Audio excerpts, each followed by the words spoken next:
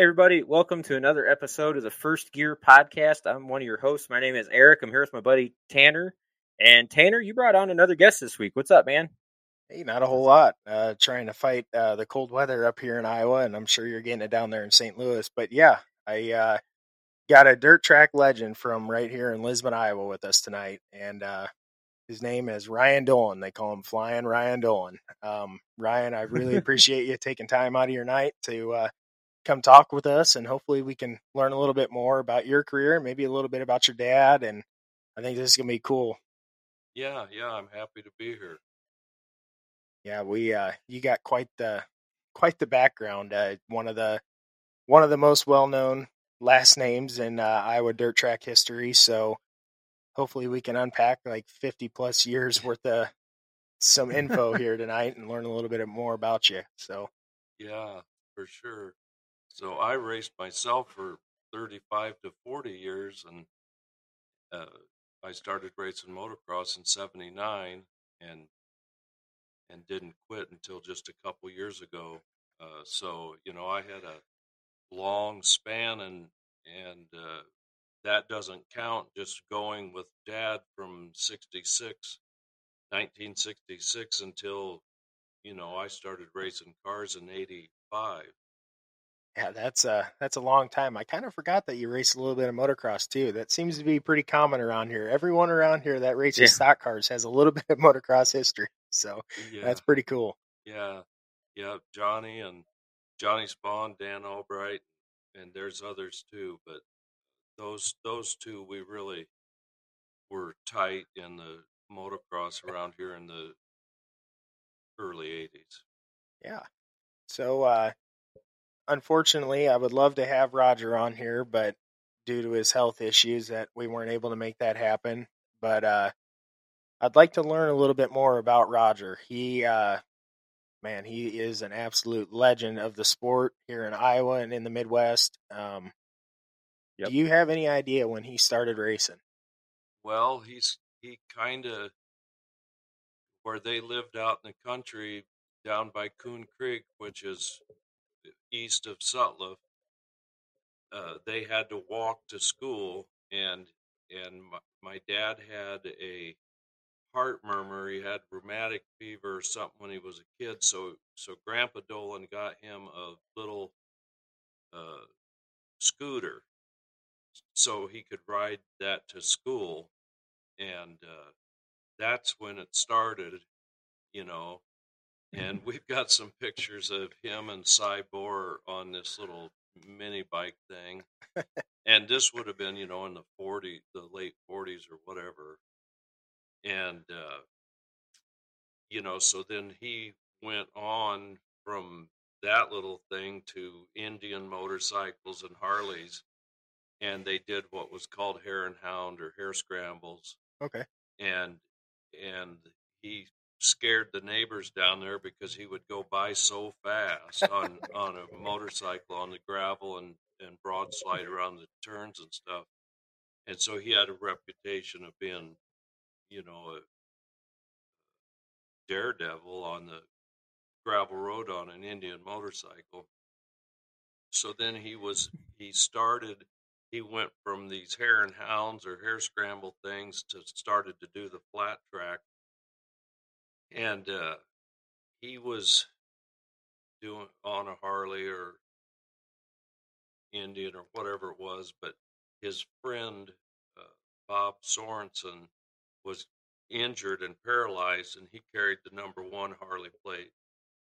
And they offered that bike, that ride to my dad, the #1 ride from Harley, and he turned it down because it was too dangerous, and he saw his friend be paralyzed, and it just was.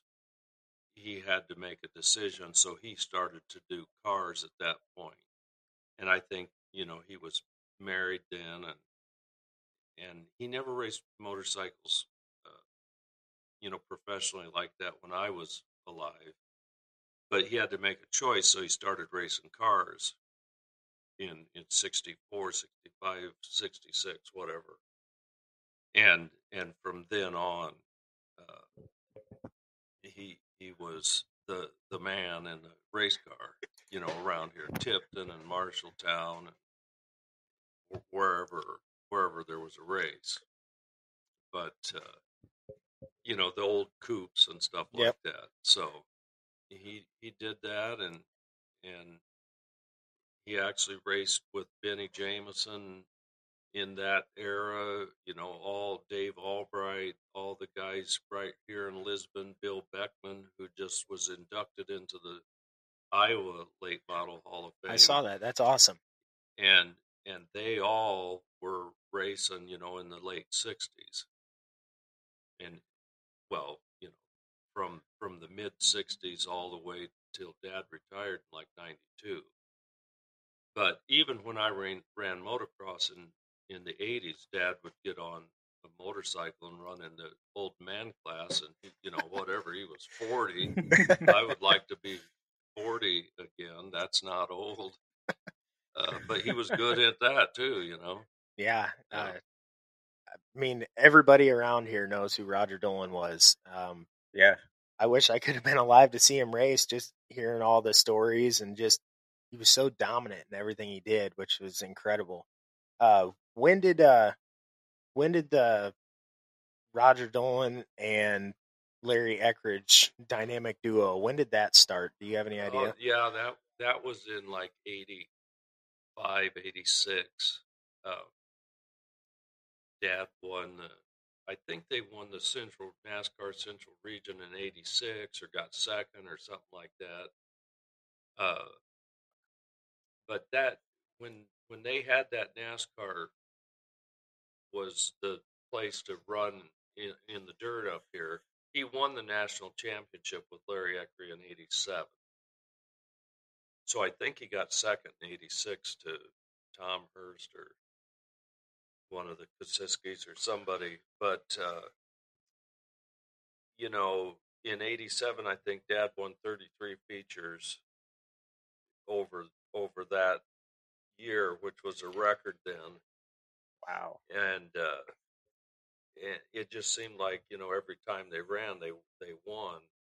But they probably raced 80 times that year. That the structure of the points then was you just raced all the time. Mm-hmm. And they'd go to Kansas City and Holt Summit, Missouri, and Quincy, Illinois a lot. And it wasn't like they were just going down to chase points. They went down there and won, and if it rained out up here, they'd drive that old yellow truck and trailer or Eckery's 100 miles an hour to get there. That's awesome. And my dad told stories of being in that trailer thinking he wasn't going to get to the racetrack alive. And that they would just drive, the guys on the pit crew did a phenomenal job to get them to the racetrack, that was 6 hours away when they were late to begin with. That is crazy. Yeah. So they don't do it that way anymore. No. Some of the old stories from guys back in the day just kind of blows my mind with what they would do. Like, they don't do that kind of stuff anymore at all. They don't basically ride the back of a U-Haul or whatever they got to do, to get down to the racetrack. That's one of the cool stories that your dad was kind of talking about last week too. Yeah. Was just what they did with whatever it took. Like, whatever it takes, we got to get down to the track. There was we're not getting there. It was a matter of, okay, we'll figure it out. Yeah. You always heard stories of some guy staying on the trailer, an open trailer, and working on the engine as they were going down the road and changing the rocker arms or the rear end gear or doing something, and then just lay on the bed of the trailer as they were driving down the road to Freeport, Illinois or something like that. So, you don't, I believe that did happen. I don't think that it's all BS or, making stories up, because, even when we raced, we did things to get to the racetrack that you thought back on it is just, why'd you, do that? Just stay home. But man, you're driven to do it. Yeah. You're committed to do it, and that's all you do. So, I truly believe that most of the stories are true. I mean, I'd have a hard time believing that they're not. Like, right. Oh, for sure. I mean, if it's like one guy that's telling a fishing story, you can usually kind of tell that his buddies are like, yeah, sure, whatever. We don't really buy that. But it's every racer that I've talked to from like back in the day, they all have the same story. Yeah, we just did whatever it took. Like Mike would tell me stories about that kind of stuff working on the race truck too. It was really cool to hear just the grit and the grind that got everybody down to the track. Right. Dad would, that old, everybody knows about Eckery's old yellow crew cab truck. And Dad would say that, once you got to the racetrack, then Larry would have to change the water pump on the pickup, in order for him to get home, along with all the stuff they did to the race car. And there was a lot of screaming and hollering and throwing tools around and trying to get it done. And I know there's one story with my dad and I that is similar to that, which points to all the stories that he did was true too. It was 3:30 on the afternoon of Friday night, and we were going to go to Farley, and we started the modified up in the garage, and it ran for about 2 minutes and blew up right in the garage. It just made the squeaking sound and just stopped. Oh man. And we all looked at each other, and it was like, well, that sucks. Now we got to leave in 2 hours, to get to the racetrack, or not even that. So we had a short block sitting in the shop, and we pulled the motor, took the heads off the one that just blew up in the in the car, and we threw it together.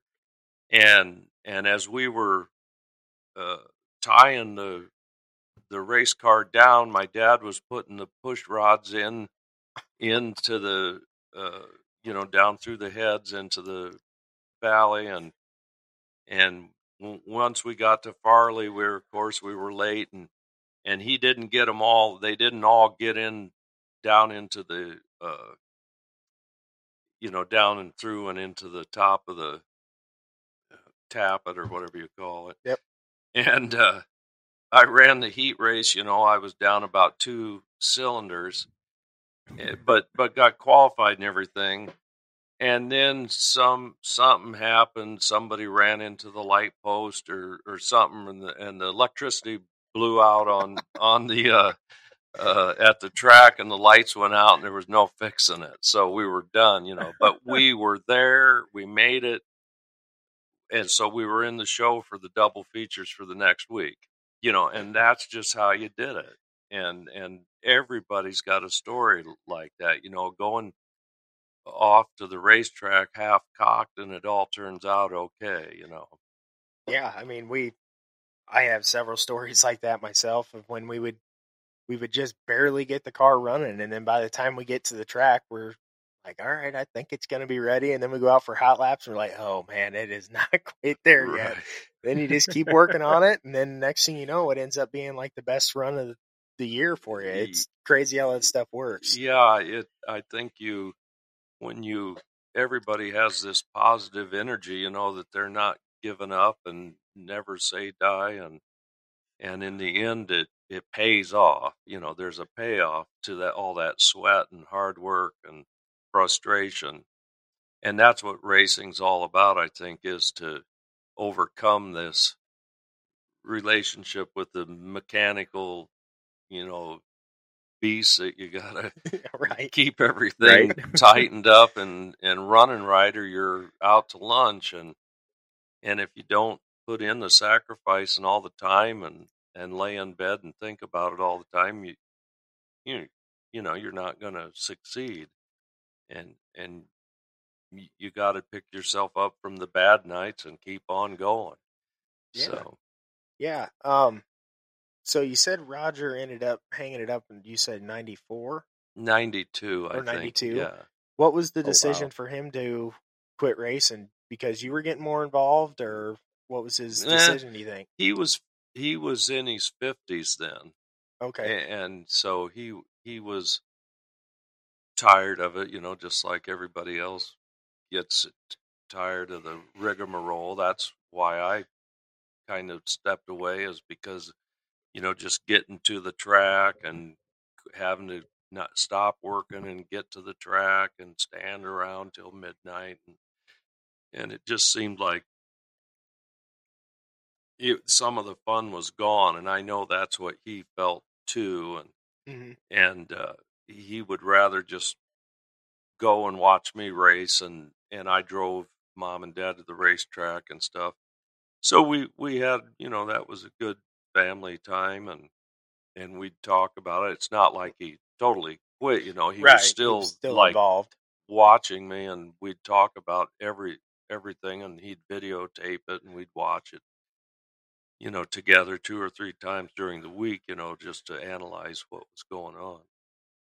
So, he he wasn't ready for me to step away either. Right. He would have liked to continue to go to the races and stuff, but I was to that point where I had to stop too for my sanity. Right. So, and I had other things going on. So, uh, if I could just somehow magically be in the driver's seat ready to go out on the racetrack for the race, that'd be great. It's Right. it's the hours and hours of racing and looking at the weather radar and worrying about what time you have to leave and what's going on tomorrow, and it just gets on your eats at you. So Yeah, I mean, there's just so many different elements to the sport of racing that most people don't even know about. And like you just said, I mean, I talked last week with the episode with my dad that night that I had my bad wreck last year. We waited around probably 3 or 4 hours just contacting the promoter nonstop, being like, "Hey, you still having it? You still going to run? What's the weather look like?" And then like probably 2.5 hours or so after we originally wanted to leave, they finally said, "Yeah, we're going to have the race." So then that's when we finally decided to make the trek over. And obviously we had a bunch of issues on the way there. We barely got there. And then in hot laps, the wreck happened. But, I mean, it's just stuff like that people don't know about. It's obviously when the weather's really good, it's pretty simple. You just get your car ready, you load up, you go to the track and you race. Well, then when obviously asphalt racing too, you got to worry about the rain, but especially on dirt track racing, if it's even questionable, I mean, everybody starts questioning it, and you're like, man, I don't know if we should go. Like, are they going to have it? Is it going to miss? I mean, it's just stuff like that people don't think about, and it can wear on you, especially if you're running a lot of races a year. right, yeah. It's frustrating to look at the radar, and the rain line is a half an hour from the racetrack, and they're still saying the races are on, and you're saying, well, have you looked at the radar? And they say, well, it's not raining now. Well, yeah, but you're going to get everybody there, and that's very frustrating. But I'm not a promoter. I never had the money on the line for a race. If it was up to me, Right. if it looked to me like there was any chance of rain, I'd call it off so we all didn't have to drive 2 hours, Right. But that's hard. That there's a different point of view from a promoter's point. But I wanted to say, all the rain outs and all the, late nights that you did, uh, when everybody's standing around at the racetrack talking, and you're able to say, oh yeah, I was there at the Yankee at Hawkeye Downs in '87 when it rained out, and then we ran the next Sunday. The payoff is that you were there, right? Despite how stupid everybody was to be there at 4:00 in the morning. You were there, so you can be one of the guys, And there's a lot of those, tales that come up that you can say, yeah, I was there. I was there the night they knocked the lights down 3 times at Davenport, and put generators up around the light pole. And the same guy that knocked the lights out the first time crashed in and knocked all the generators out. Oh, and I was there. It about turned into a riot. And it's fun to know that I was there, and it was just a complete fiasco, of how could this be happening, but yeah, I think all racers kind of have a story like that. I can remember a couple Liberty 100s that were that way. We would get the first night in, and then the second night, you're just kind of waiting around. It'd rain all day, and then, all right, we're going to call it, and then we'll try it again on Sunday or something like that. But right. Yeah, I remember that a couple times happening. It seemed like the Yankee had that happen numerous times, or you were running the heats at 2 a.m. or something, which is unusual up here. But if you go down south, the way they do it down south, they do that every night. That Hammond kid was in South Carolina, and he said, "My God, they'd run till 4 a.m. every night. That's how they wanted it. If they didn't run till 4 a.m, the fans were upset." So Wow. I wouldn't like that. No. Well, and I see Johnny just made a post. They loaded his car up in Vegas at 4:30 in the morning. Yes, I know it. So he had to run like a 100-lap feature at like 2:30, 3 o'clock in the morning. Right. That's crazy. Right. Yeah. And that's a very hard thing to do, is to be standing around and you'd say, well, I'm going to lay down in the truck or in the trailer and try to get some sleep, because it's going to take forever, and they've got too many classes and spin outs all the time. Yep. So you gotta hand it to every racer that gets out there that would normally be at home asleep, can get out there on the racetrack and focus and be fast and on top of his game at 3 o'clock in the morning. Any other sport, they wouldn't have wrestling down at University of Iowa at 3 o'clock in the morning. No. No. So no, and I vividly remember one time we were racing karts down in Newton. I think I don't remember if it was a big regional race or just some big special race. I don't remember. But there was just so many classes, and I think it rained a little bit before it started, so it started late. And I was running like 4 or 5 classes, which was just insane. But I was a little kid, so it wasn't that big a deal. But I actually slept on the ramp of the trailer for maybe an hour while Dad was getting my junior sprint ready. And when I got up and he pushed me up to staging, the sun was coming up. So it was like 5 o'clock in the morning. Yeah, that's crazy. Yeah. There was a big late model race at Knoxville, Iowa in the 70s, the NDRA or series, which isn't anymore. But we didn't get out of there till 4 a.m, and that was pretty bad. It was cold and wet. And we were in the car. That's so nuts. Lots of that That stuff. sounds like truck and tractor pullers are kind of the same way.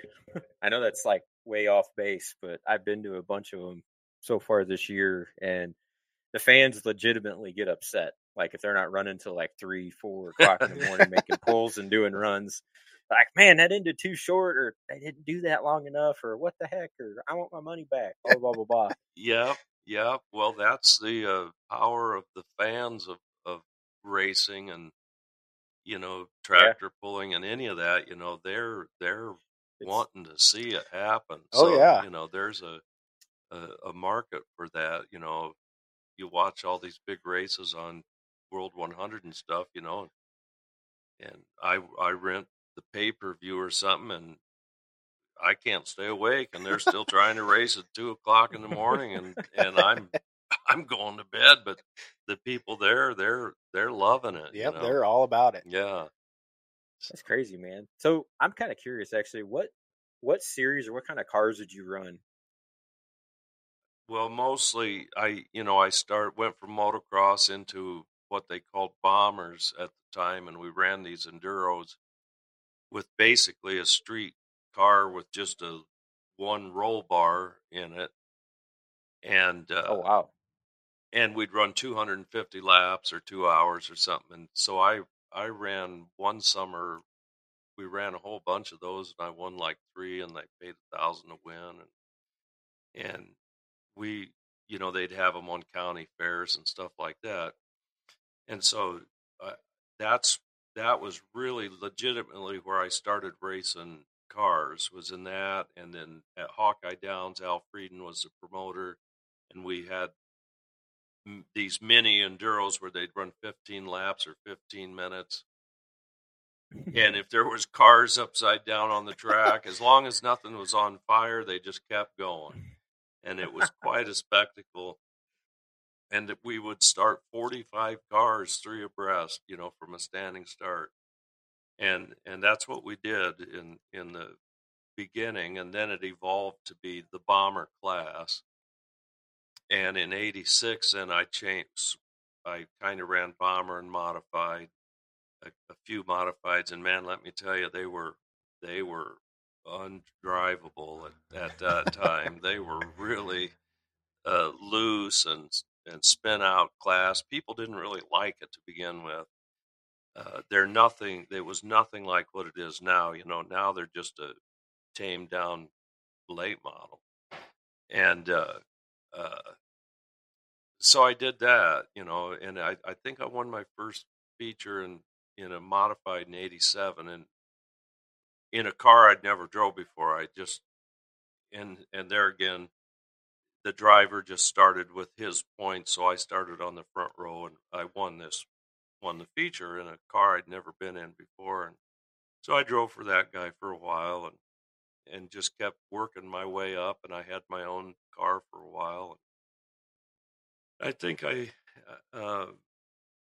might have ran my first late model in 88 or 89 or something like that. And the first late model race I ran, I made the Bush Tour race at West Liberty, which was a good, you had to make the race. There was 40 cars there. So, Right. So, I had in the 80s and the 90s, I ran both classes all the time.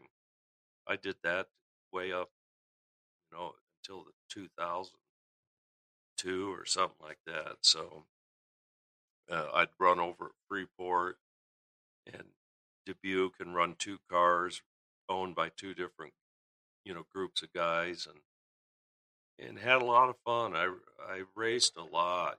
We ran 60 nights a year, and I raced 2 cars a night. I had a lot of seat time, so it That's didn't. wild. Yeah, and it was all, I raced at Freeport, Illinois, Farley, and Dubuque. Everywhere, the Bush Tour races, and we'd race everywhere. So had a lot of fun. Had a lot of people that I raced for, and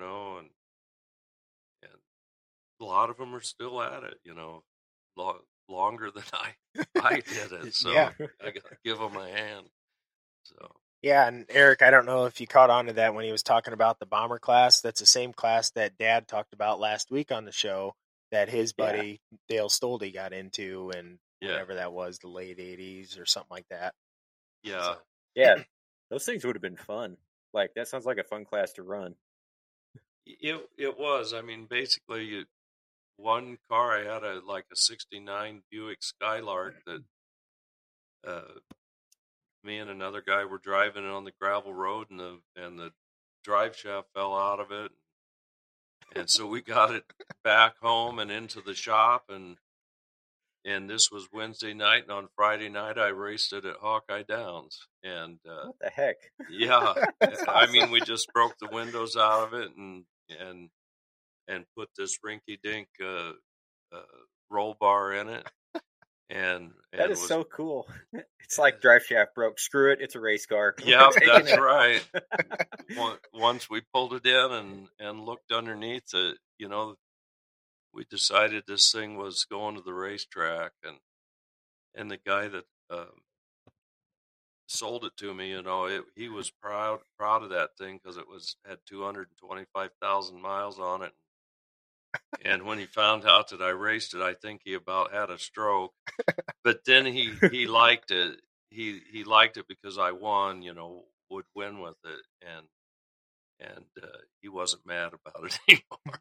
Yeah, trophies change a lot. Yeah. So that's a fun memory. I've got some pictures of that thing. I stuffed it in the fence eventually and killed it. It was no longer a race car. So anyway, Man, that's what happens to all race cars. Oh yeah. Oh yeah. Well, that's just an awesome story. That's back in the day when you could literally, like what you said, something breaks and you're like, you know what, I want to race this weekend. You just go take it out. Yeah, You don't really get that anymore with all the safety regulations and stuff that we have now. But like, that's just too cool. Yeah, and the radio still worked, in it, and there would be guys out on the track and their taillights still worked. It was unbelievable. I would think that somebody has videotape of this Hawkeye Down saying that we'd start 45 cars on a dead start, and I mean it was just mayhem. So, but it was fun, that's for sure. But I mean, just look at all the talented drivers that came out of that eventually. Mm-hmm. Like you started there, and Dale Stolde, he's been a family friend of ours, and he's helped me out a lot forever. But he was a damn good driver too, and he started there, and there's a lot of guys that's where they cut their teeth, and they turn into amazing race car drivers. Yeah, right. That's exactly right. You got to start kind of at the bottom. I see, a lot of guys, nowadays there seems to be so much more money around, and the person starts out in a late model, and it's like, oh man, that's just too fast to start, out in. Right. And the learning curve is insurmountable. You can't do it. So, that was my dad's, thought was, to start in the, start and work your way up, basically until they run you out of the class, because you're winning too much. You're not ready to move up. So right. That's how we did it. So you said you ran modifieds and late models together until like the early 2000s. Would that be around the time you started driving for Benny and Terry? Yeah. Yes, I think we started in the early 2000s, and it's a shame that I don't remember, but all the years run together. So right. And then when I ran for Terry, we had the Outlaw or the A mods, and then there was the IMCA mods. Then I ran for this, a couple different owners, and I would run the modified IMCA type and then the Outlaw modified on the same night, and that was good. I mean, as long as you're there, you just race, right? And so when I ran the mod and the late model for the guys over in Illinois, we won both the points championship in both the mod and the late model over there. I almost did it at Farley and Dubuque, but I think Gary Webb or Boley, was the competition, and they won the late model part. I'd always win the modified part of it, but they'd win. But I finally did pull that off at West Liberty for a late model and modified it at Liberty. And then I think Kai had done it not too long ago. So we did a lot of racing. Man, just out of curiosity, you ran for a lot of years. What was your favorite win or the win that you remember the most, and why? Oh, I would probably say, I don't know, there's a couple. It was fun to win the Deary show out at Des Moines on that historic track out there, and the grandstands were packed, and the fairs going on and everything. That was a good win for everybody involved, just not me and my family, but Drawley and the Becklers and everybody that was involved in that. That was a big win. In '96, I won a USMTS race down in Burlington that paid $12,000 to win, and that was a national thing. Everybody was there. I think everybody that had a late model and a modified, that was the first big pay-in race, and they were all there. There was like 120 cars there, and so we came away with that one. That was a big win. But there's a lot of wins that didn't pay a lot, and were just regular nights, where you started in the back and won, at Tipton or something, just on a regular night. That if you really sat down and went back through it, those were good memories too. I won a race one time where we broke in Terry's car, and I drove Dan Albright's car, and I never had been in that thing before, and I started in the back and I won it, and that was an amazing race. And I think I remember that one. Yeah, it was like it just happened. So there's a lot of them, there's even heat wins, that you thought, how did that happen? Yeah. So I hear you. There was just a regular weekend race at West Liberty where going into the turn 3 and 4, I was third, and I can't remember who the two guys were in front, but when I came out of 4, I was in the lead and I won the thing, and I had no chance. When we got the white flag, there was no chance. But I bailed in on top, and somehow it stuck, and those guys, must have ran into each other or something, and I won the thing. So that That's awesome. To go back over 35 years of racing, there's a lot of amazing wins, but I can also tell you that there was coming out of 4 and I was leading and I didn't win. I've got a lot of those stories too. Yeah. that are hard to talk about. And I even tried to grind Tom Hurst into the fence a couple times because he was always the one passing me on the last lap, and I tried to stuff him in the fence, but he was too cagey of a veteran to get stuffed in the fence by me, and he didn't care. He knew I was going to try to grind him into the wall, and he didn't care. I crashed him after the race was over. He didn't care. He won. That's how you learn, I guess. Yeah. So, but everybody was mad at me on that. Bob Helm and all the veterans were mad at me because I was so mad at myself, that I turned Tom Hurst around on the back straightaway because he kind of ground me into the fence. He took me clear to the fence, and I wasn't ready for it. I was too inexperienced, and I spun him out, and everybody was mad at me, and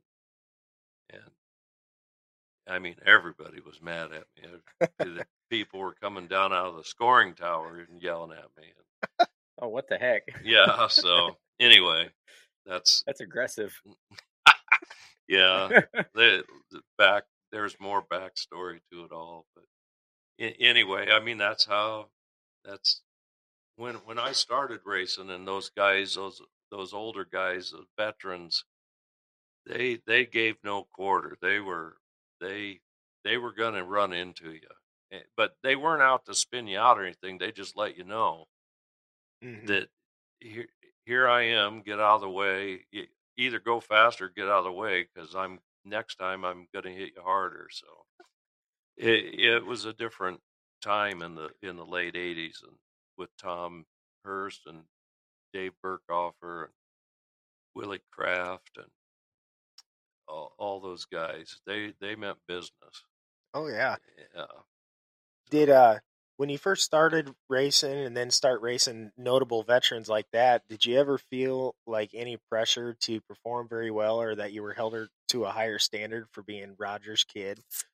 Well, the advice that Dad gave me, you barely make the show, so you're starting 22nd, out of 24 cars, and they're going to be lapping you in a hurry. And so his advice was just keep it straight. Don't get the tail out, because they're going to turn you around if you're in the way. That's just the way it's going to be. And they don't do it. You can't do that anymore. Everybody's too whiny or something. But literally every time they came to lap me, they hit me so hard, that it banged your head into the back of the seat, and you just kept it straight, just kept the car straight. So, and they get around you. I wouldn't try to do anything other than just keep it straight, or they were going to spin me out. And then I'd be, T-boned by the guy running third place, or something. And so that was the advice that he gave me, is just keep it straight, and try not to be in the way. But if you're getting lapped, you're in the way. Right. So, but at least I wasn't causing a yellow. So yeah, true. Yeah. Do you think there was more or less disparity between the cars as far as the field goes, speed wise, back then versus now, or do you think it's about the same? You mean in the performance of what you could bring to the racetrack? I think back then everything was a little more even. I think now you can outmoney somebody a lot easier, especially on your shock package. Yeah. If you don't have the in with the shock dyno guys out of North Carolina, you're out to lunch, and there's not even a you don't have a whisper of a prayer running up front unless you've got that technology.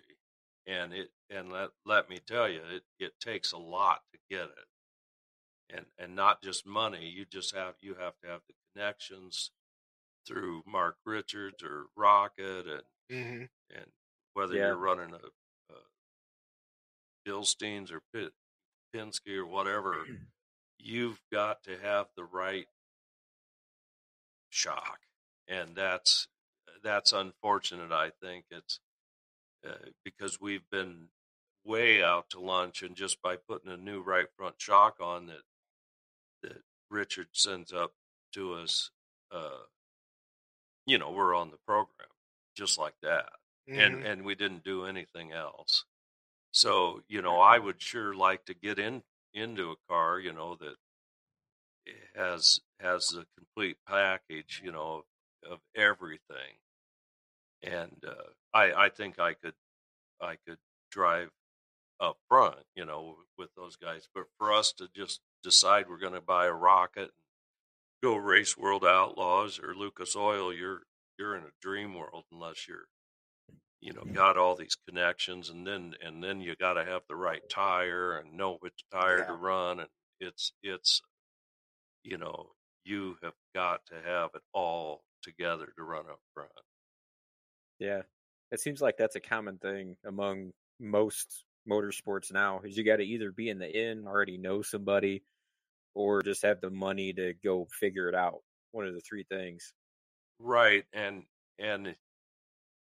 if you've got the money and you just buy your way to the front, it doesn't seem like those guys stay in front for all that long. I mean, because they never actually learned what it takes. They just bought their way to the front, and once they kind of run out of desire or money or whatever it is, they fade away pretty quick. But the true racers, Tim McCready's and these guys like that, they evolve with it, and they're not necessarily buying their way to the front. They're there and they're staying there, and they're the ones that are pushing the envelope forward for somebody that has a bunch of money to come along and say, "Hey, give me the hot setup."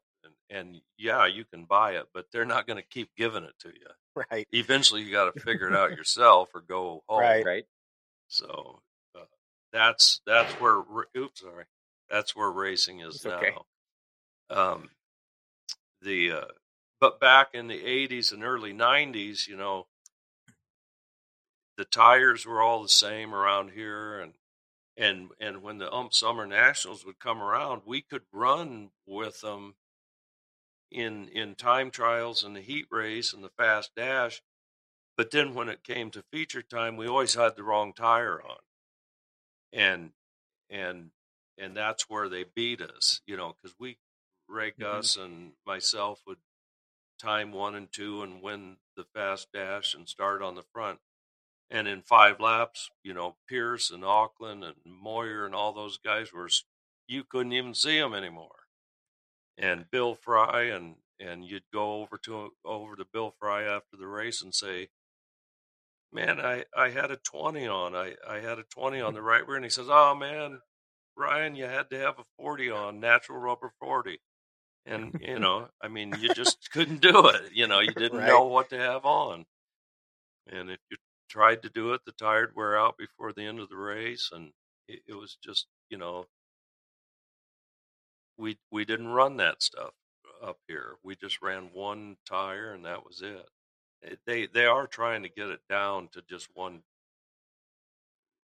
3 tires, which still you're going to be out to lunch, because you could have one specially made that's got a softer sidewall, or the carcass is made differently, and you're still not on the same tire.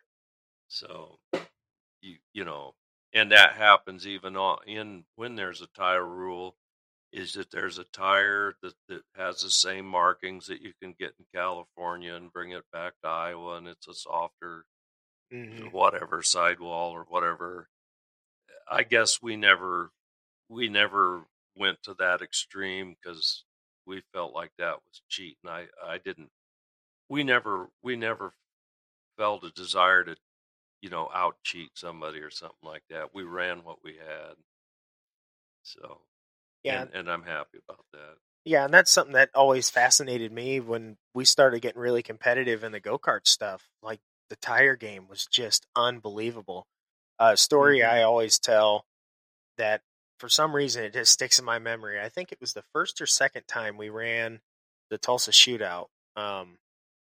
We did time trials down there too, and I specifically remember this. Chad Waller was selling Maxxis Pinks. So Maxxis differentiated their tires by a different color logo. Like, they had a Maxxis Yellow, Maxxis Blue was their standard, and then they had these Maxxis Pinks. So we were running Maxxis Pinks for qualifying, and he was grinding those tires, or he was cutting the tires almost to the cords. And they were strictly a qualifying tire, and he was selling them at that time for $81 a piece for a little go-kart tire. And you would go out, and it was lightning fast. I mean, you would do your qualifying lap, and when you came in, the tire, you were on cords, and the tire was junk. Right. But that's what everybody was doing. You had to have that Maxxis Pink if you wanted to even have a shot at getting a good time. Right. And I mean, the tire game has slowly evolved to even a bigger monster than it was then. I know. When I went to Delaware, and there was some nationals that you were running up there, and Travis and I drove up there, and I was amazed at how much tire work your dad was doing, and that was before we did anything, in racing about grinding tires and all this stuff. And that's all your dad did the whole night, was mess with tires, and it just seemed like it was exhausting. But you won the thing, I think. So you guys had your act together, and I mean, that's what it turned into in modified and late model. Then around here was the same kind of thing. Yeah, was your tire prep. And that's funny that you mentioned that story, because I actually had that in my notes I wanted to ask you about. because Travis just called me the other day and he's like, "Hey, when you have Ryan on, you need to ask him about. He was there when he won nationals." And I was like, "Man, I guess I don't really remember that." But he said he had me go walk the track with you, and then he said you were even pushing on the rear bumper of my junior sprint car, and he said he thinks you had my dad change like a left rear, right rear shock or something like that. I don't know. I don't know. Mainly I remember I thought that Travis's driving on the way home was going to kill me. He never kept his eyes on the road. I thought, oh, we're not going to make it. So no, that's awesome. But I completely forgot about that. And the more I started thinking about it after he mentioned it, I do kind of remember you being there. And then I mentioned it to Dad, and he's like, "Yeah, I guess he was there." So yeah. that was really cool that you were involved in my racing at some point, even before I made the move to cars. So that was really cool, especially to win nationals when you were there. That's awesome. Yeah, and I think it was a late night. Oh yeah, as I remember, because I was racing. It must have been during the week, or I wouldn't have went. So yeah, it was probably midweek. yeah, Wednesday night or something. But yeah, that was quite a deal. I was surprised there were so many cars there, and it was such a competitive field of cars, and how much work uh, Tracy had to do and everything. It was amazing. Yeah, and I remember when we had the little shop across the street that we rented from our house. He had the one whole wall. I mean, this tire rack had to be, I don't know, probably six rows high, and it had to be all of 20 foot long, and it was just all tires, all mounted tires. That wasn't even new ones that weren't mounted yet. And he had a whole setup there in that shop. I don't know if you remember that shop at all that we had. It's kitty corner from our house.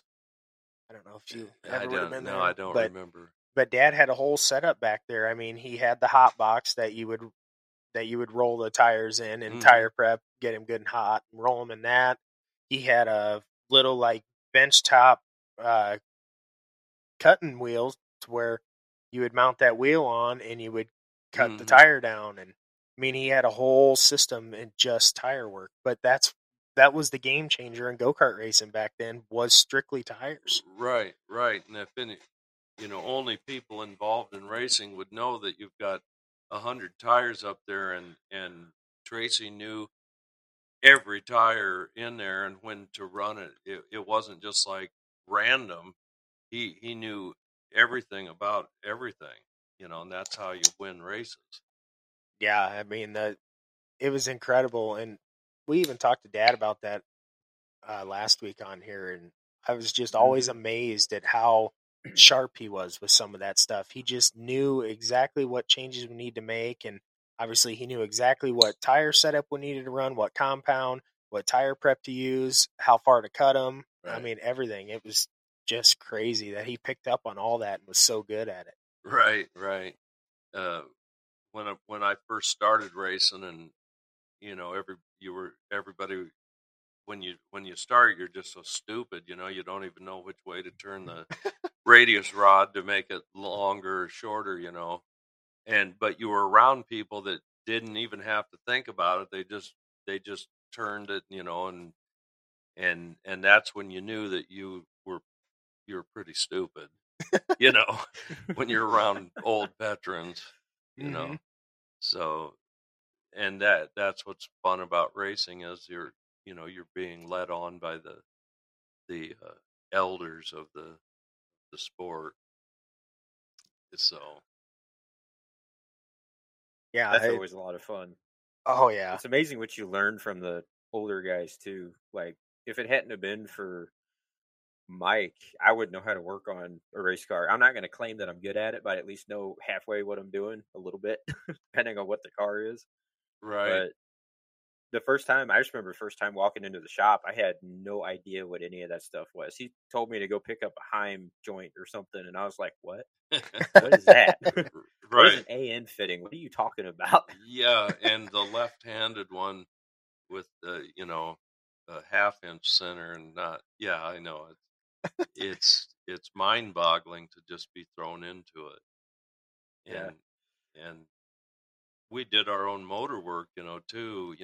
I'd put the motors together, and now it's so specialized that it's like Right. nobody can do it all. You Yeah. buy the motor from whoever's the hot motor guy and whatever. So yeah, there's so much.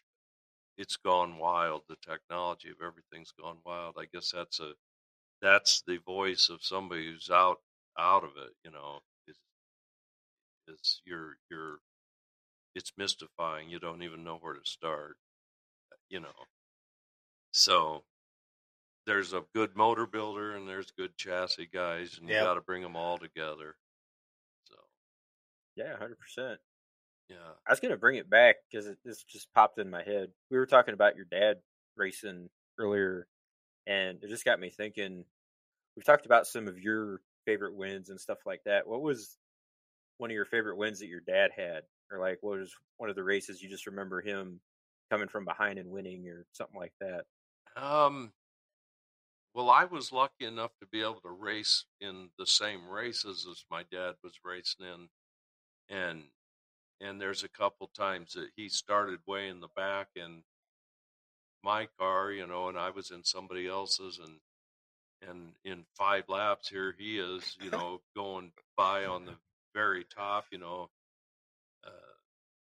and so that was a learning experience, is to be behind the wheel and have Roger Dolan blast by you, and Yeah. all you could do is tear a tear off, and he was already 2 cars ahead of you, in one corner, and he was, that really told me how good he was.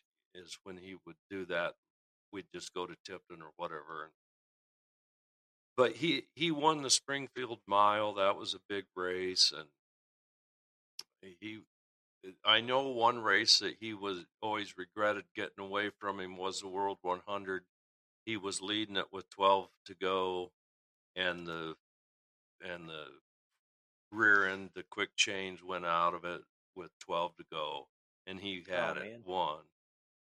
And it was a Franklin rear end, and it was just you know that was a heartbreaker because all the Iowa guys were winning, and he had it.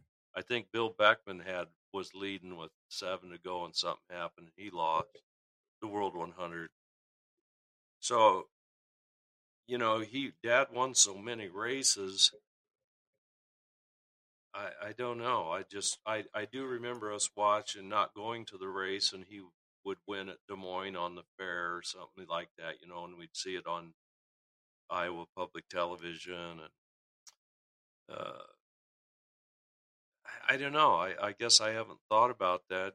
There's been so many wins over the years and big races, big wins that he won. It's hard to put a finger on it, but I do know he did like the mile deal down at Springfield, and Oh, that's awesome. that was a big race for him to win, 75 lapper or something. So, uh, and that was his own wrenching on the car. It was a Chevelle, and Walt Novak had the John Deere dealership here in Lisbon, and he funded the car, and Dad did all the work. I mean, that's all Dad did was race in the 70s, and they won a lot of races. We'd go to Eldon and Freeport, and Davenport, everywhere, Oskaloosa, 4 nights a week. That's all he did. So he was good. That's just crazy. That's pretty wild. The Springfield Mile's a big one. Like, where is that at? I've heard the name over and over and over. Is that in Springfield, Illinois, or where's that at? Yeah. Yeah, Springfield, Illinois. It's kind of, It's the fairgrounds, isn't it? well, yeah. I mean, there's a DuQuoin Mile Yep. in over there, but Springfield Yeah. is central Illinois. I ran the Sedalia Mile in Sedalia, Missouri, a Oh, couple nice. times, and I took my own late model down there and got fifth or something, but we were out to lunch on that. But it was still a good experience, and ran a modified down there a couple times. But I never got to run at Springfield, and I don't think they ran cars on the DuQuoin, but I went and watched flat track motorcycles there. But that's a fun thing to do, is to run on a mile dirt track. So yeah, that would be crazy. Because I know there's some big half miles, and you're like, man, this track feels huge, but a mile, I mean, that's yeah, double the distance. So yes, and it doesn't feel like you're going all that fast until you lose control of it, or see somebody just do kind of a loop de loop spin out into the fence, and it just totally destroys the car. Is that you realize that, man, you're going 130 miles an hour or whatever.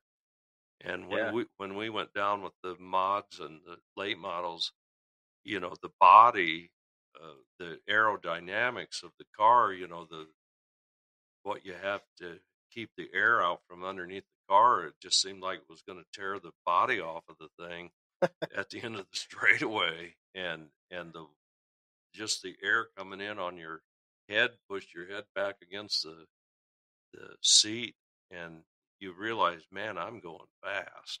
yeah, That's wild. Yeah, faster than a big half mile around here would be Des Moines or Davenport's half mile.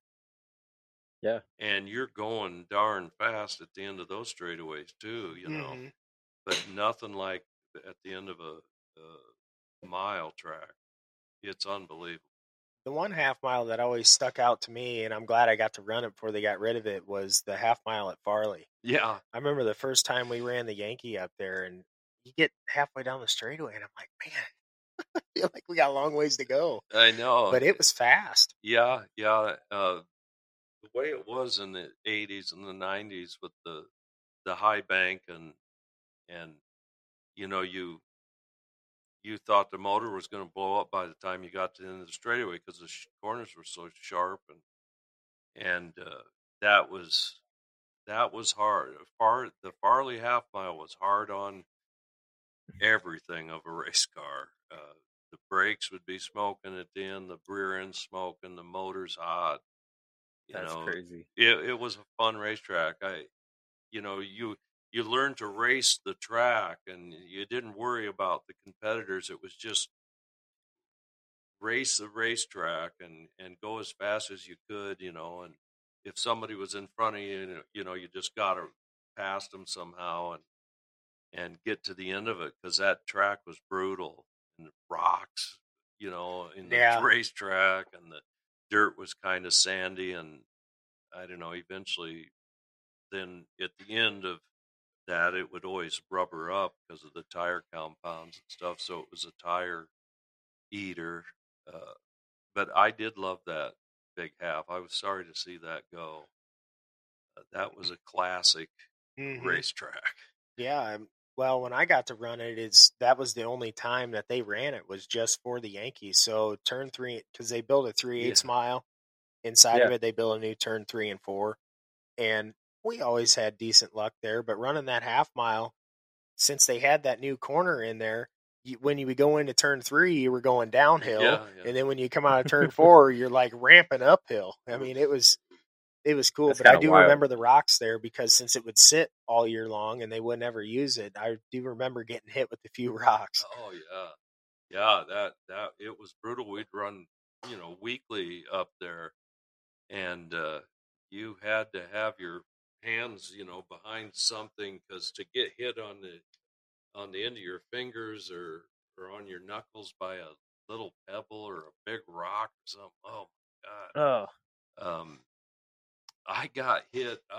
Another big half mile would be Oskaloosa, and that was a scary kind of half mile, a guardrail, thing that you could get under it if you hit it. It seemed like it was never good to hit the guardrail.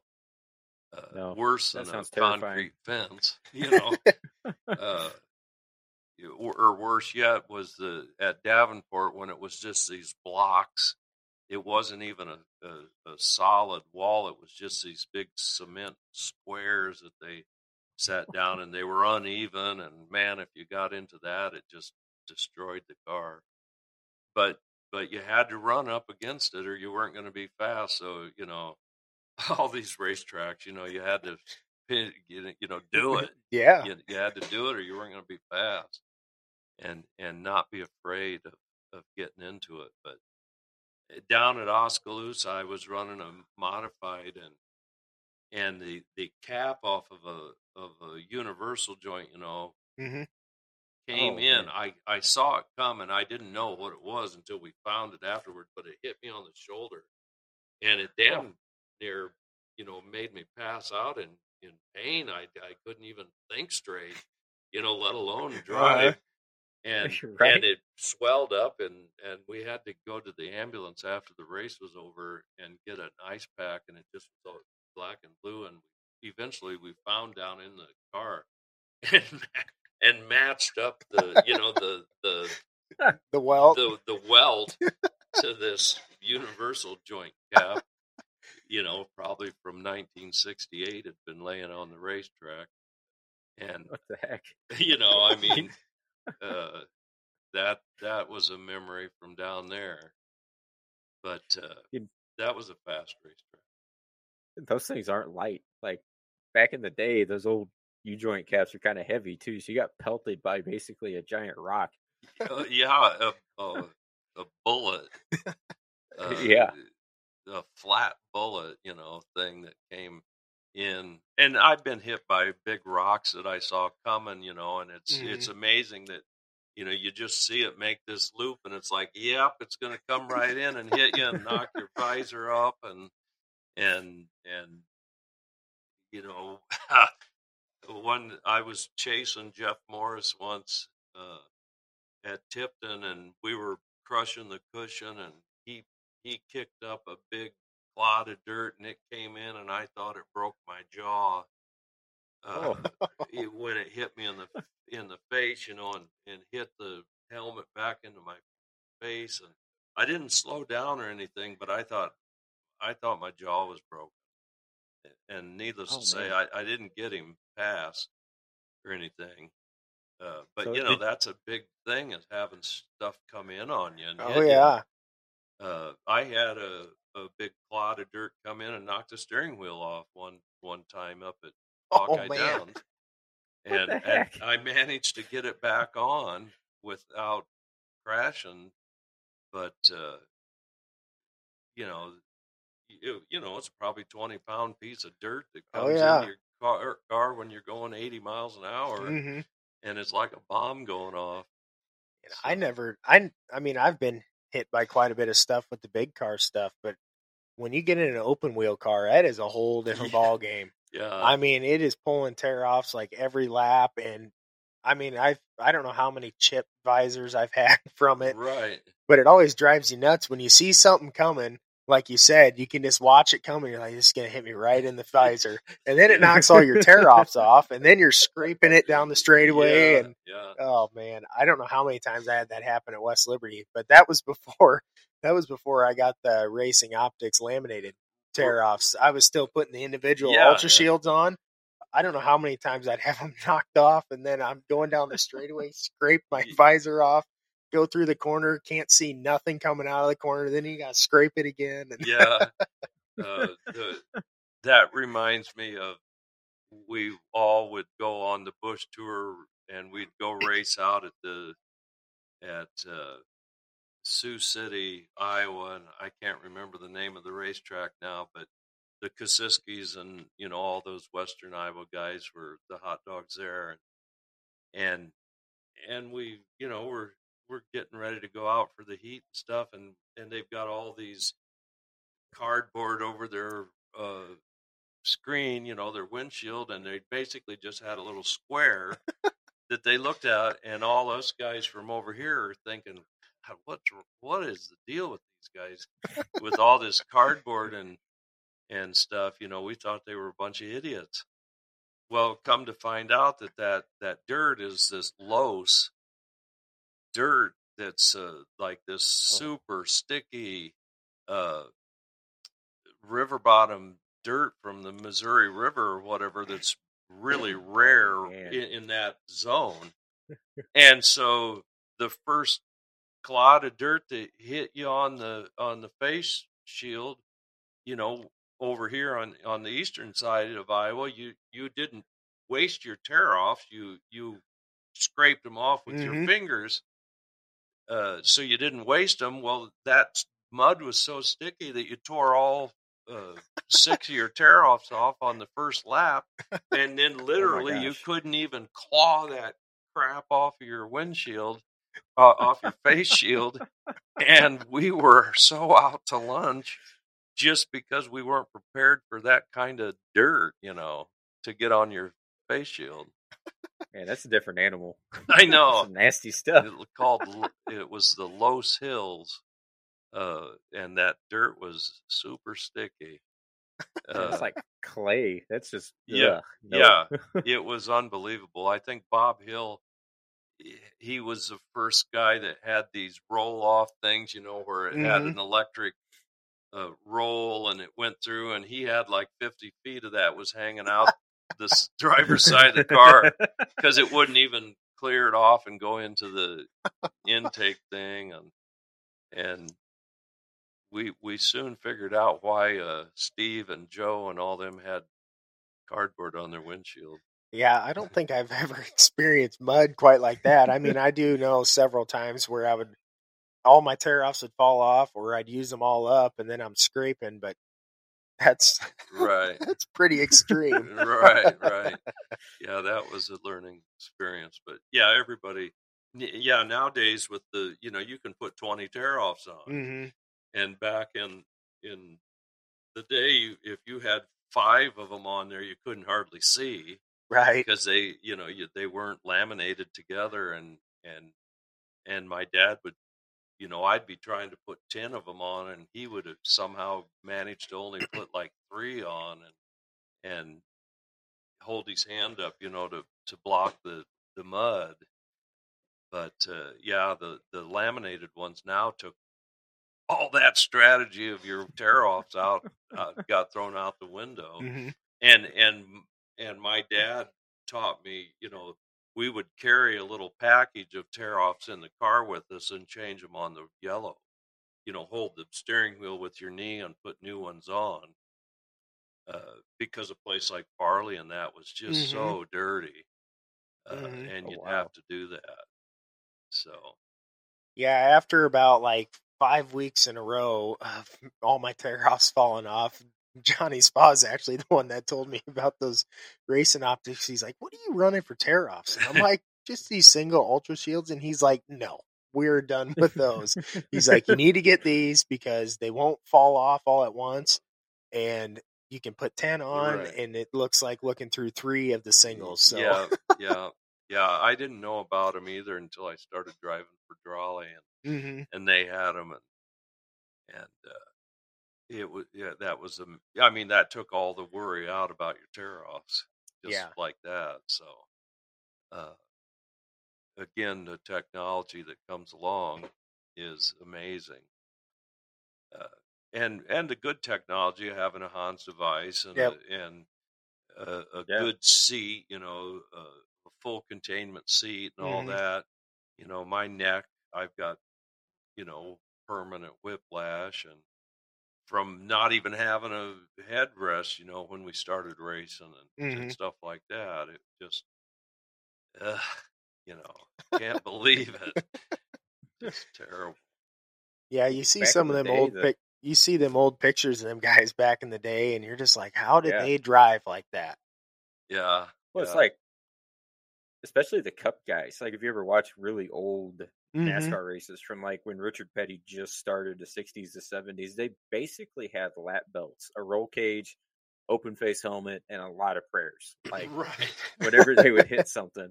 Yeah, and street shoes, you know, that they would have 3rd-degree burn on the bottom of their foot, you know, from the heat of the exhaust pipe under there. and just wearing alligator, loafer shoes, I've been in race cars where the floor was so friggin' hot that you couldn't, keep your foot. I mean, you had to, but it was like, I'm burning my foot on this thing. Mm-hmm. So those Richard Petty and those guys to run on those big tracks like that. I mean, just for us to run up here and the track rubber down or whatever happened, and no headrest thing man, your neck was so tired at the end of the race, you couldn't even hold your head up. Mm-hmm. So, yeah, that technology really helps just in safety, that you can go faster because now you're safer, Right. so it's a vicious circle. And you're not as tired just from trying to keep your head straight. Right. I mean, eventually you just had to let it go over and let it lay over, which was very unnatural to, go around the corner with your head just flopped over. But Mm-hmm. but you could not hold your head up any longer. I remember Andy Eckridge telling me a story about that down at West Liberty when the track was just really juiced up and hammered down. And he's like, I ended up with a concussion one time from it just because he was trying to fight holding his head off and it kept bouncing over. And then finally, he just finally let it rest against there. But yeah, I think everybody's been there. Mm-hmm. Because eventually, and there again, now you can buy a carbon fiber helmet that weighs little and nothing. And the helmets we had in the 80s, were, who knows, how much they weighed, but they were heavy. Right. Jeez. So, that's all part of it. Mm-hmm. But you see, it's all fun to talk about it. Oh yeah, the racing stories. I mean, you can go on for hours and hours and hours on it. Right.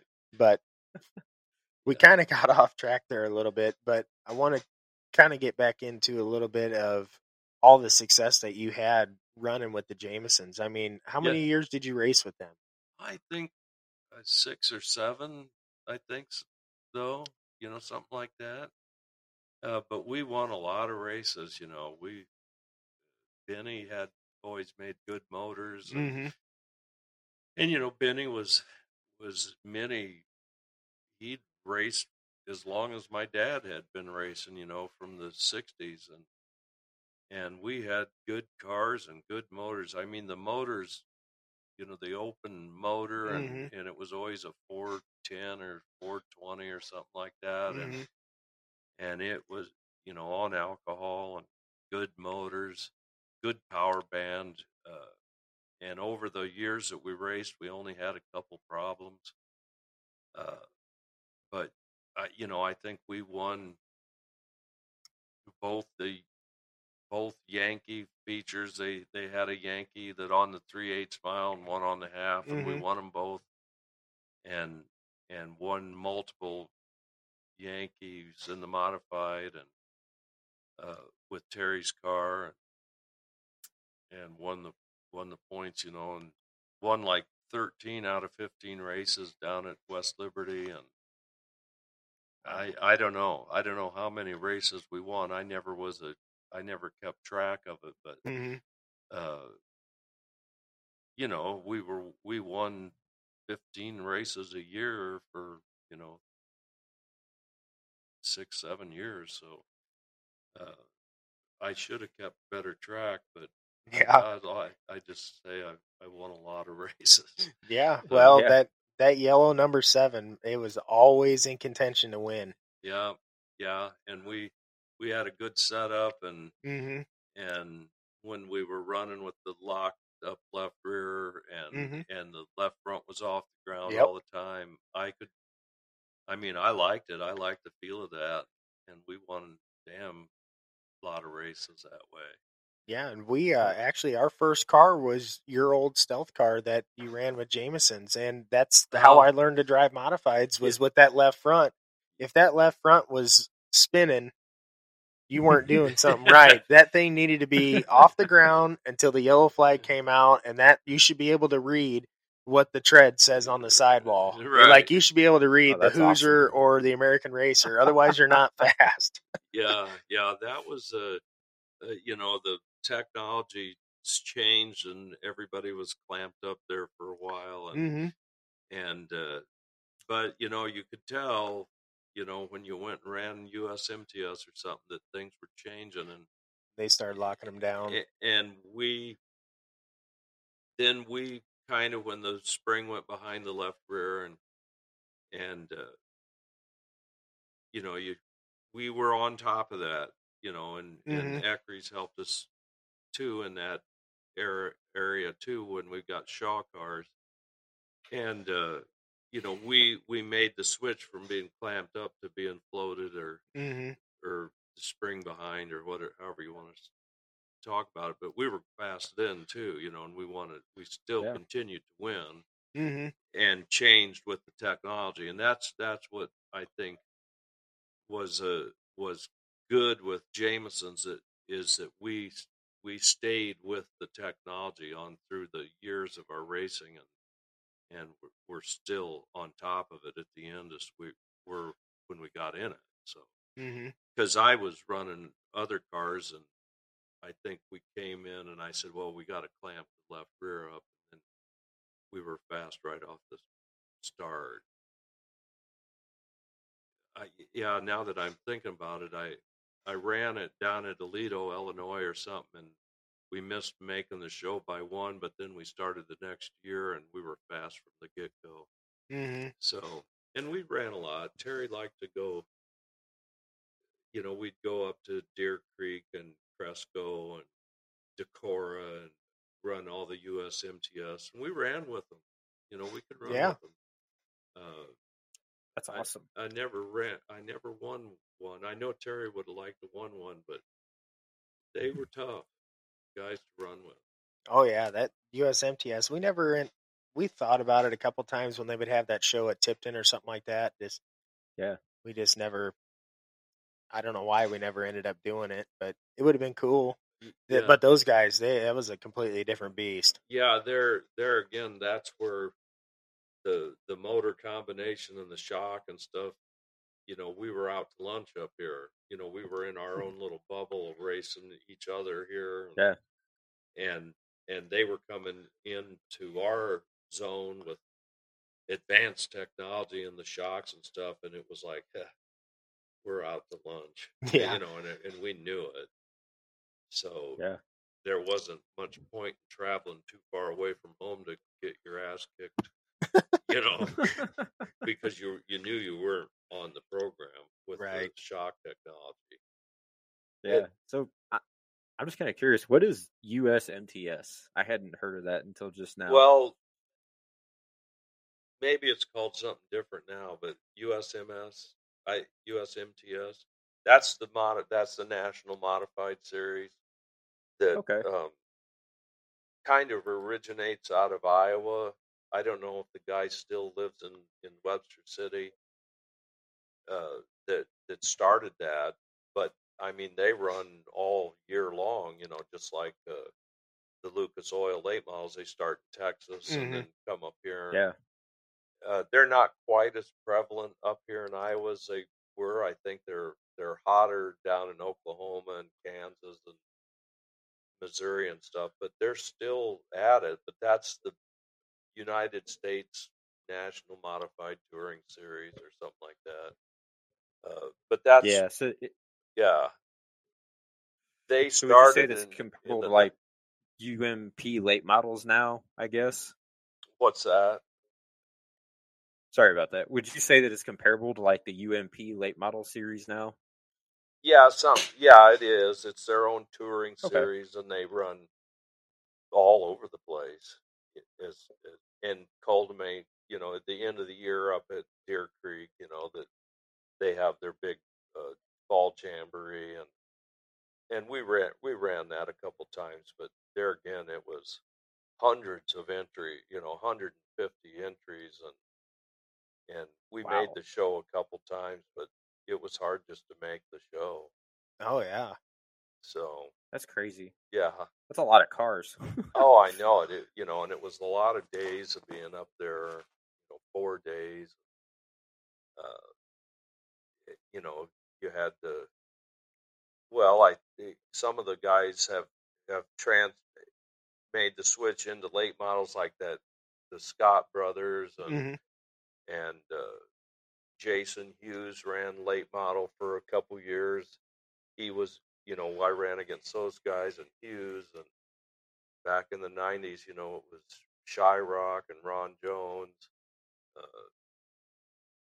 a whole bunch of guys from Kansas and Oklahoma and stuff that come up here. I can't think of their names now, but you know, everybody was fast, so Yeah. you didn't get any gimmies, that's for sure. Yeah, well, and like you said, having 150 cars, that's a lot of cars. Right, and then Steve and Joe Kaczynski and Old Man Moyer and they'd all come in there with cars, Yep.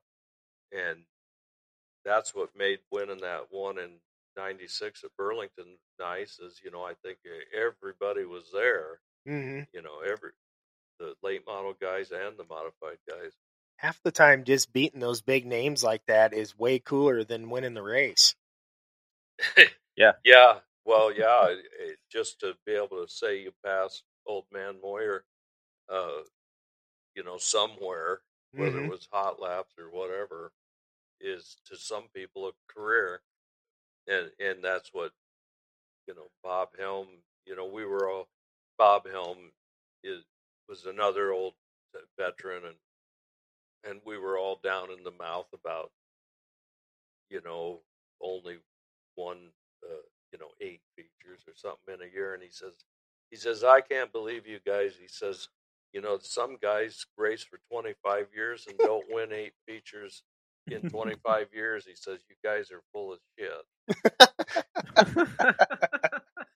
But we wanted to win, right? So well, and I mean, I kind of felt that way sometimes running locally here, and then if I could finish ahead of you or Johnny, that was a win to me. Right. Yeah, I mean, I was just a young kid, just trying to keep my nose clean and try and learn, and being able to finish in front of you guys, I was like, man, I don't even care if I finished 8th. I was ahead of Ryan and Johnny. That's awesome. Yeah. Right. Yeah, that's good. I mean, that's how just to make the show is a win. Yeah.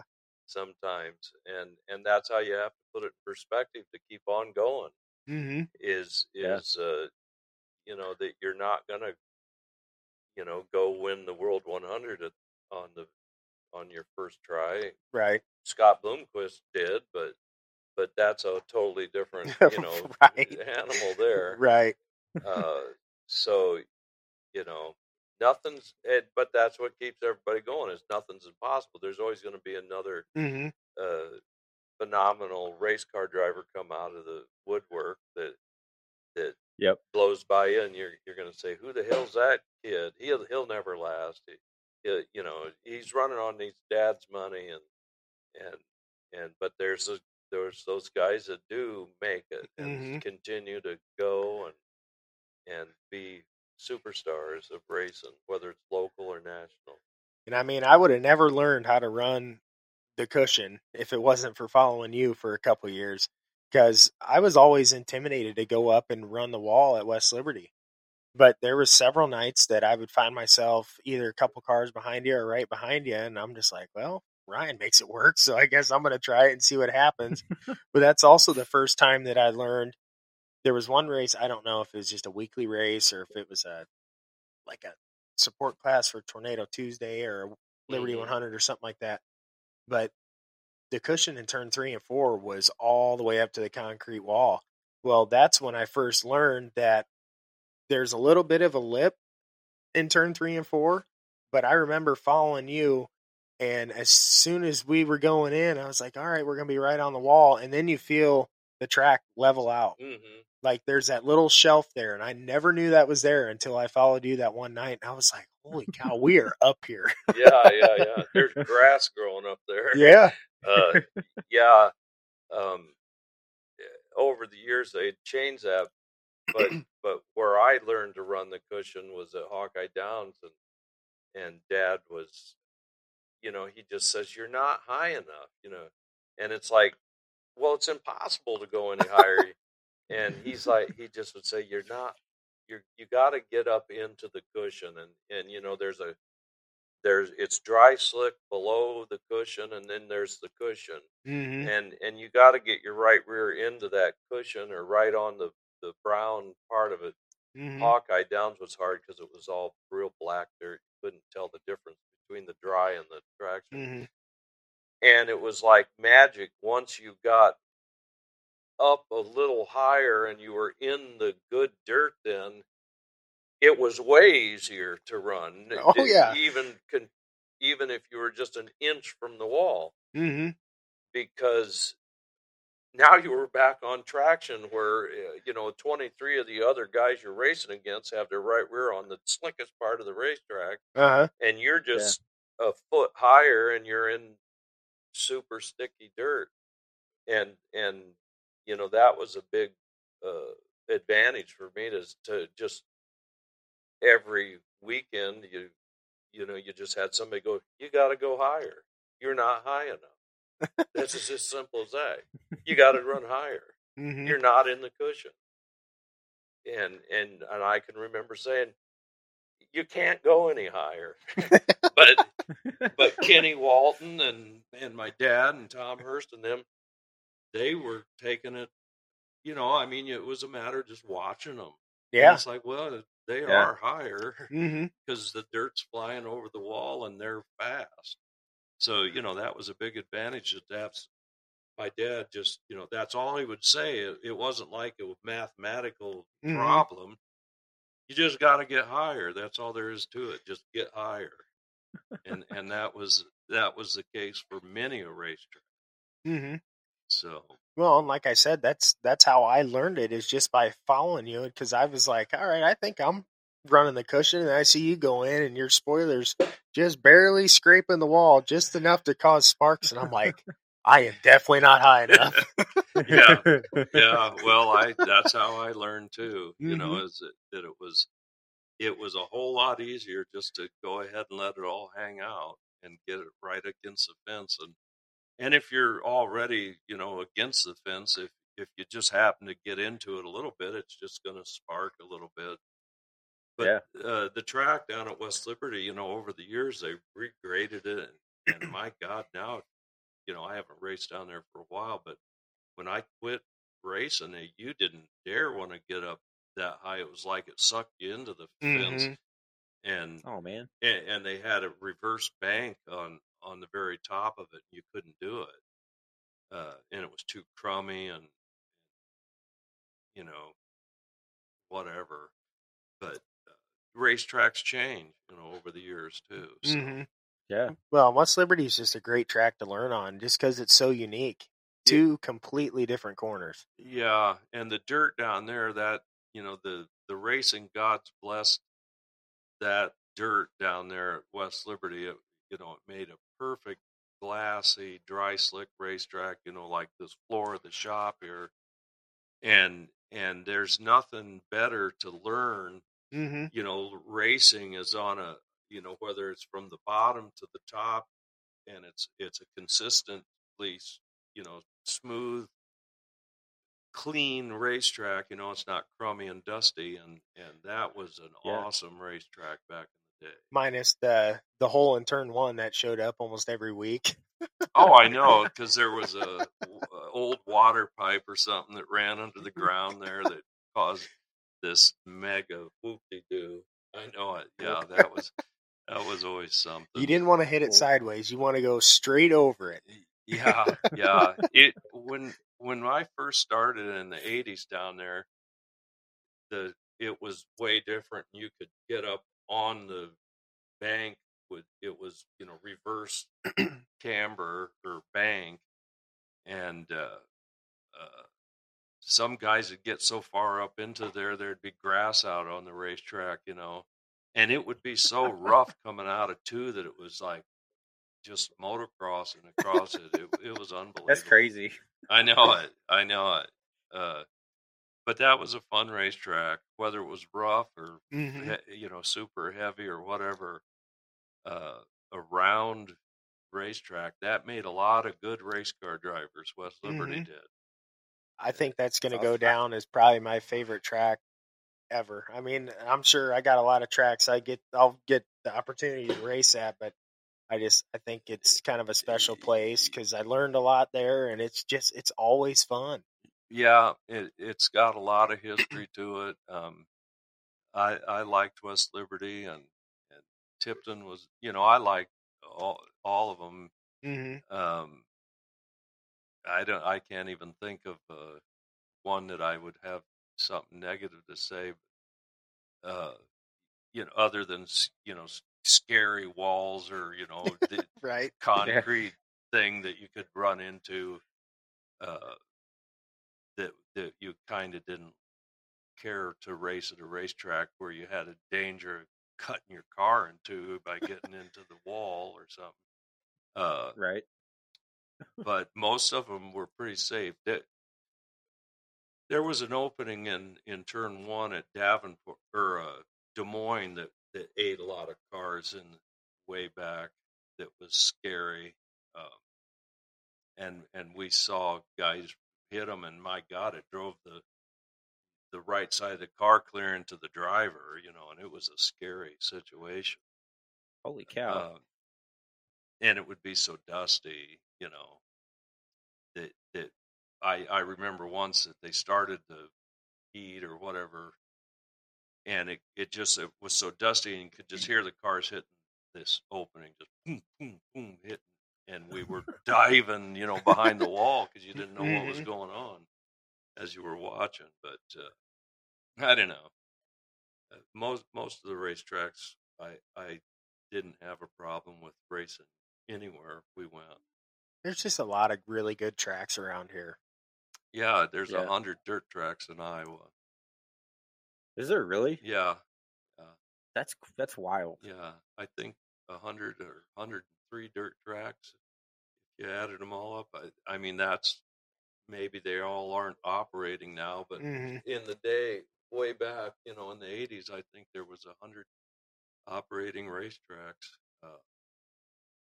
the most in the country. That's just crazy. Right. And then you'd go to Illinois, and they were all short tracks. Iowa had half miles, and you'd go over to Illinois, and they were all bull rings except for Freeport and Springfield and DeCoin. Yep. Uh, and then uh, the one down at Tri City was a half mile, but they shortened that one up Yep. in St. Louis. But we raced down there a handful of times too on the big track. I never raced on the shorter one. Yeah. We don't have that many tracks here anymore. It's kind of scarce. I Like know. they're all gone.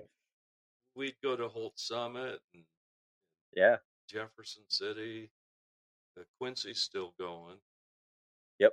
Uh, is Joplin still racing down there?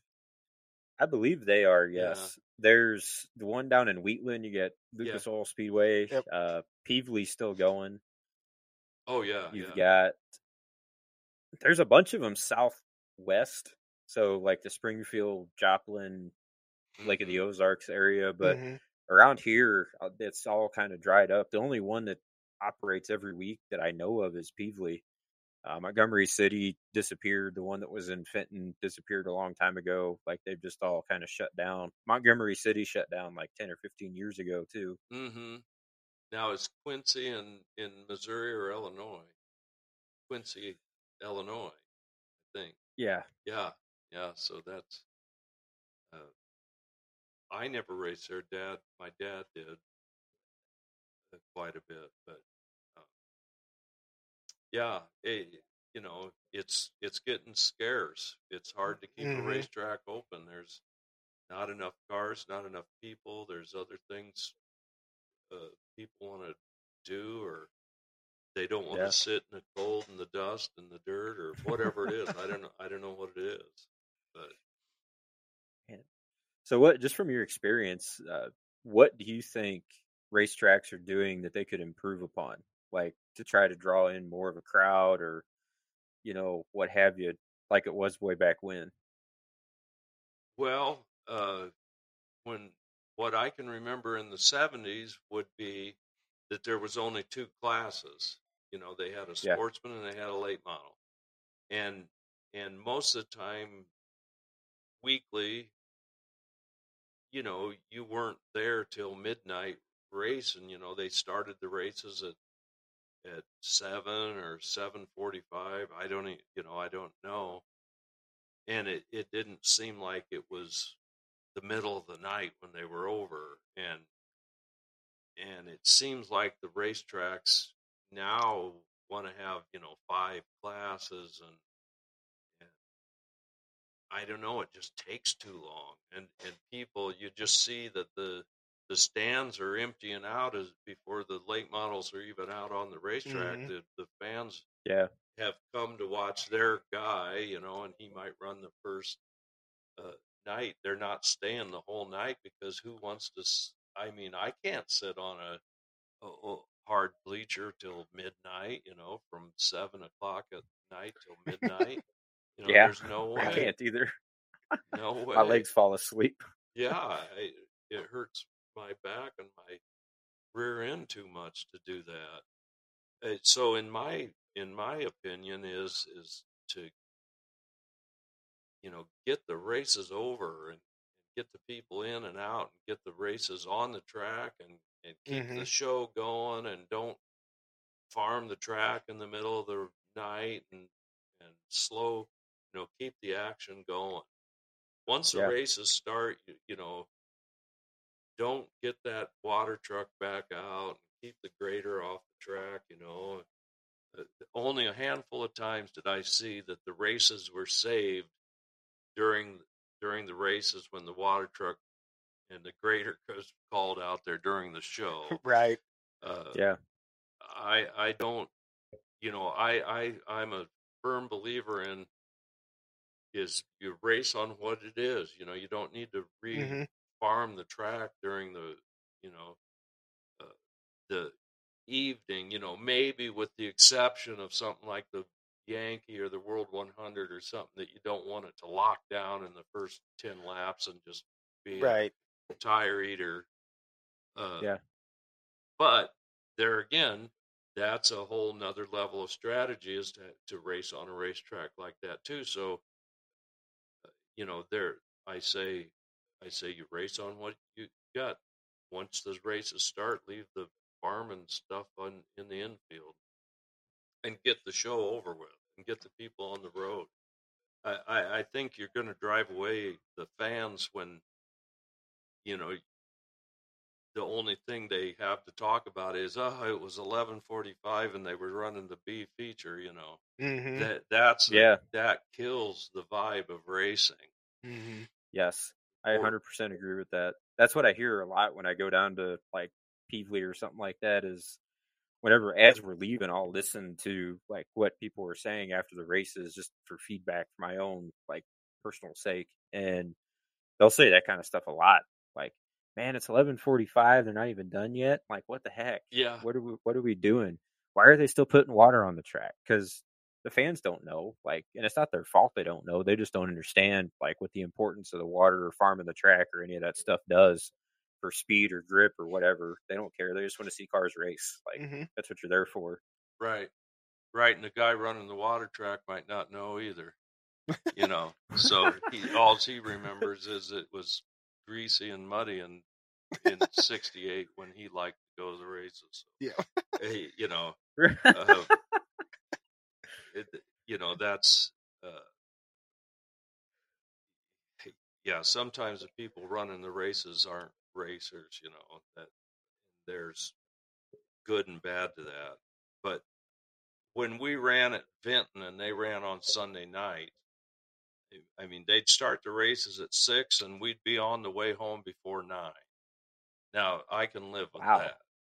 And they ran a full, 5 classes and they just boom, boom, boom. They ran them fast. And the promoter guy, Mike Van Gendren, or I think was his name. He had a radio on, so he could talk to the drivers and help get the inexperienced guys lined up and and keep the show going. That is the most important part that we're missing in racing, is keeping the show going and get it done. And I don't care if you don't sell hot dogs or popcorn because you want to keep the show going, that you don't have time to go down and get a hot dog. That you're going to miss something. That you got to get that buzz back into the racing community, that it's action packed and it's going to happen fast, and you're going to be in and out and home, and you're not going to be dragging your tail the next day because you were there till 1 a.m. I mean, when we ran at Farley, you didn't get home before 1 every night. I mean, it was Friday night and you started at 8, and it was, if I was going to start racing again and they told me that's how they were going to do it, I wouldn't go, Right. But we didn't know any better then. And it just drug on and on and on, and a lot of good memories, but it burns you out. Oh yeah, absolutely. Oh yeah, for sure. Yeah. Especially like with the fans, like what you said, now everybody's attention spans are like a fraction of what they were way back in the day too. Right. So getting them in, getting that adrenaline spike going, and then like send them home like, oh my God, that was amazing. Yeah. Instead of, we spent 45 minutes watching the water truck. Like, what the heck? I'm not going back there. Yeah, exactly. And you don't want your fans to be confounded, thinking, why'd they do that? Why'd they stop for a half hour in the middle of the show when, it's lightning in the sky, and a lot of things like that are not only confounds the fans but the drivers too, and it's just like, what do you think? Just get the thing over so we can all, we all love racing, but we also like to be home and in bed right. Before 2:00 in the morning, especially when you got 2 more nights to race. Oh yeah. Yeah, that's very true. Yeah. So but I guess they'll figure it out, or not. I don't know. I'm not going to go throw my hat in the ring to try to promote a racetrack or anything like that, so I may not have the answers. It's understandable. Yeah, right. Right. But, man, I guess, Tanner, did you have anything else that you wanted to ask him? Everything that was on my list of notes got covered just by conversation. Yeah, that's awesome. Good. And I had a long list too. Yeah, we could, any race car driver could go on and on and on about his BS. And, I didn't make too much for sure. up. Not too many lies. Well, and I mean, our whole goal with this show is to help be the voice for guys that have a really incredible story like you do, and like guys like Johnny and even Danny Albright with all his motocross stuff. And we want to help be that voice for those stories to get told, because they need to be heard, because you guys are what made racing what it is. I mean, you guys came up through the shit honestly, and this is where we're at. And I think it's really cool getting to hear your story, getting to hear more about Roger. I mean, I learned a lot just listening to this tonight, but same. Yeah, I didn't mention a lot of, and Johnny Spa would agree with me on this, is that Daryl Dake, from Cedar Rapids was a huge legend, and I got to race with him too, at the beginning of my career, and it was the end of his career kind of, but he was a great guy to talk to about racing, and he had some of the best racing stories ever. Oh, I can only imagine. And and Johnny would be the expert on Dake's stories, but I got firsthand to race with Daryl Dake. I watched him, in the 70s, and he was the man at Hawkeye Downs, and then I got to race with him, and then I would always stop and talk to him at his shop whenever I was in Cedar Rapids, and hear his stories, and he had good stories, and he went, he was a legend of the Eastern Iowa racing for sure, or Midwest racing, Right. So. Well, and Johnny's very high on my list to get on here. I just need him to get out of Oklahoma and get back home so I can get him lined up.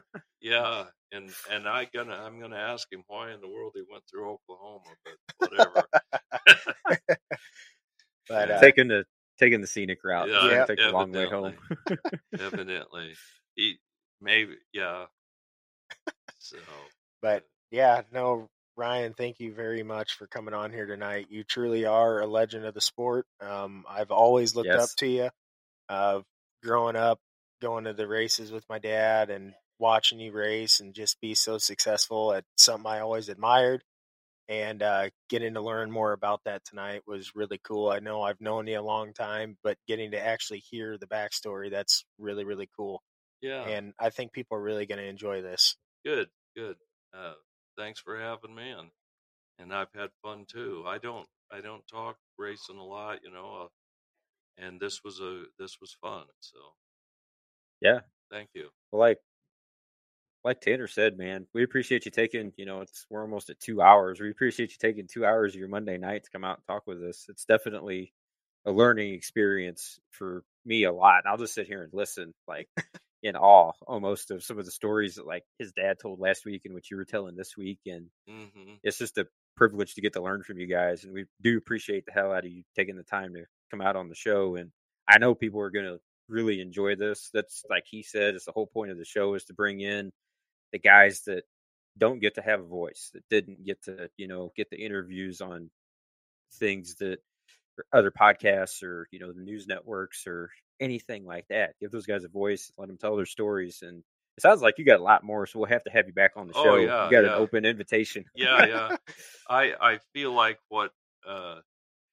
that I am lucky to be able to have been part of my dad's, so I'm a product of, from 1966 all the way, the span of 50 years of racing. I was there, 50 plus years of racing. I was there, whether I was a kid, at Des Moines, and they had the brainstorm that they were going to dry the track out with a helicopter one year, I was there as a kid in the stands, and alone and waiting for my dad to come to the pit gate, so I feel very lucky that I kind of spanned two generations of racing, that I can say I was there. Oh, you remember that night at so and so? Yep, I was there. And there's not many people that can say that I got to race myself for 35 years, but for the other 20 I was there too, so I've seen a lot. Yeah, well, and those are the stories that we want to be heard because it's truly amazing how many people get to say that they have witnessed or been a part of 50 years of racing, especially the glory days back when your dad was racing. Right. That's truly incredible. Yeah, so I feel lucky about all that. Well, man, again, thank you very, very much. And you have an open invitation to come back whenever you want. Good. Just let Tanner know and we'll set it up. All right. Sounds good. Thank you. We could have a 5-part series on Mr. Flyin Ryan Dolan. Yeah, we could. Yes, we could. We really could. Yeah. So. But all right. Well, if you guys are good, I'm going to close this out. Tanner, what's your Instagram handle? My Instagram is @_ Tanner Allen _. You can actually search race car driver. My name will come up. I did that, so it's easier for people to find me. And also, please, if you enjoy this show, please share it. Leave us a review, comment, anything that helps us grow and help get these incredible stories shared. Yeah. Help spread the word. We appreciate it. We'll catch you guys next week. Thank you. Thank you, sir.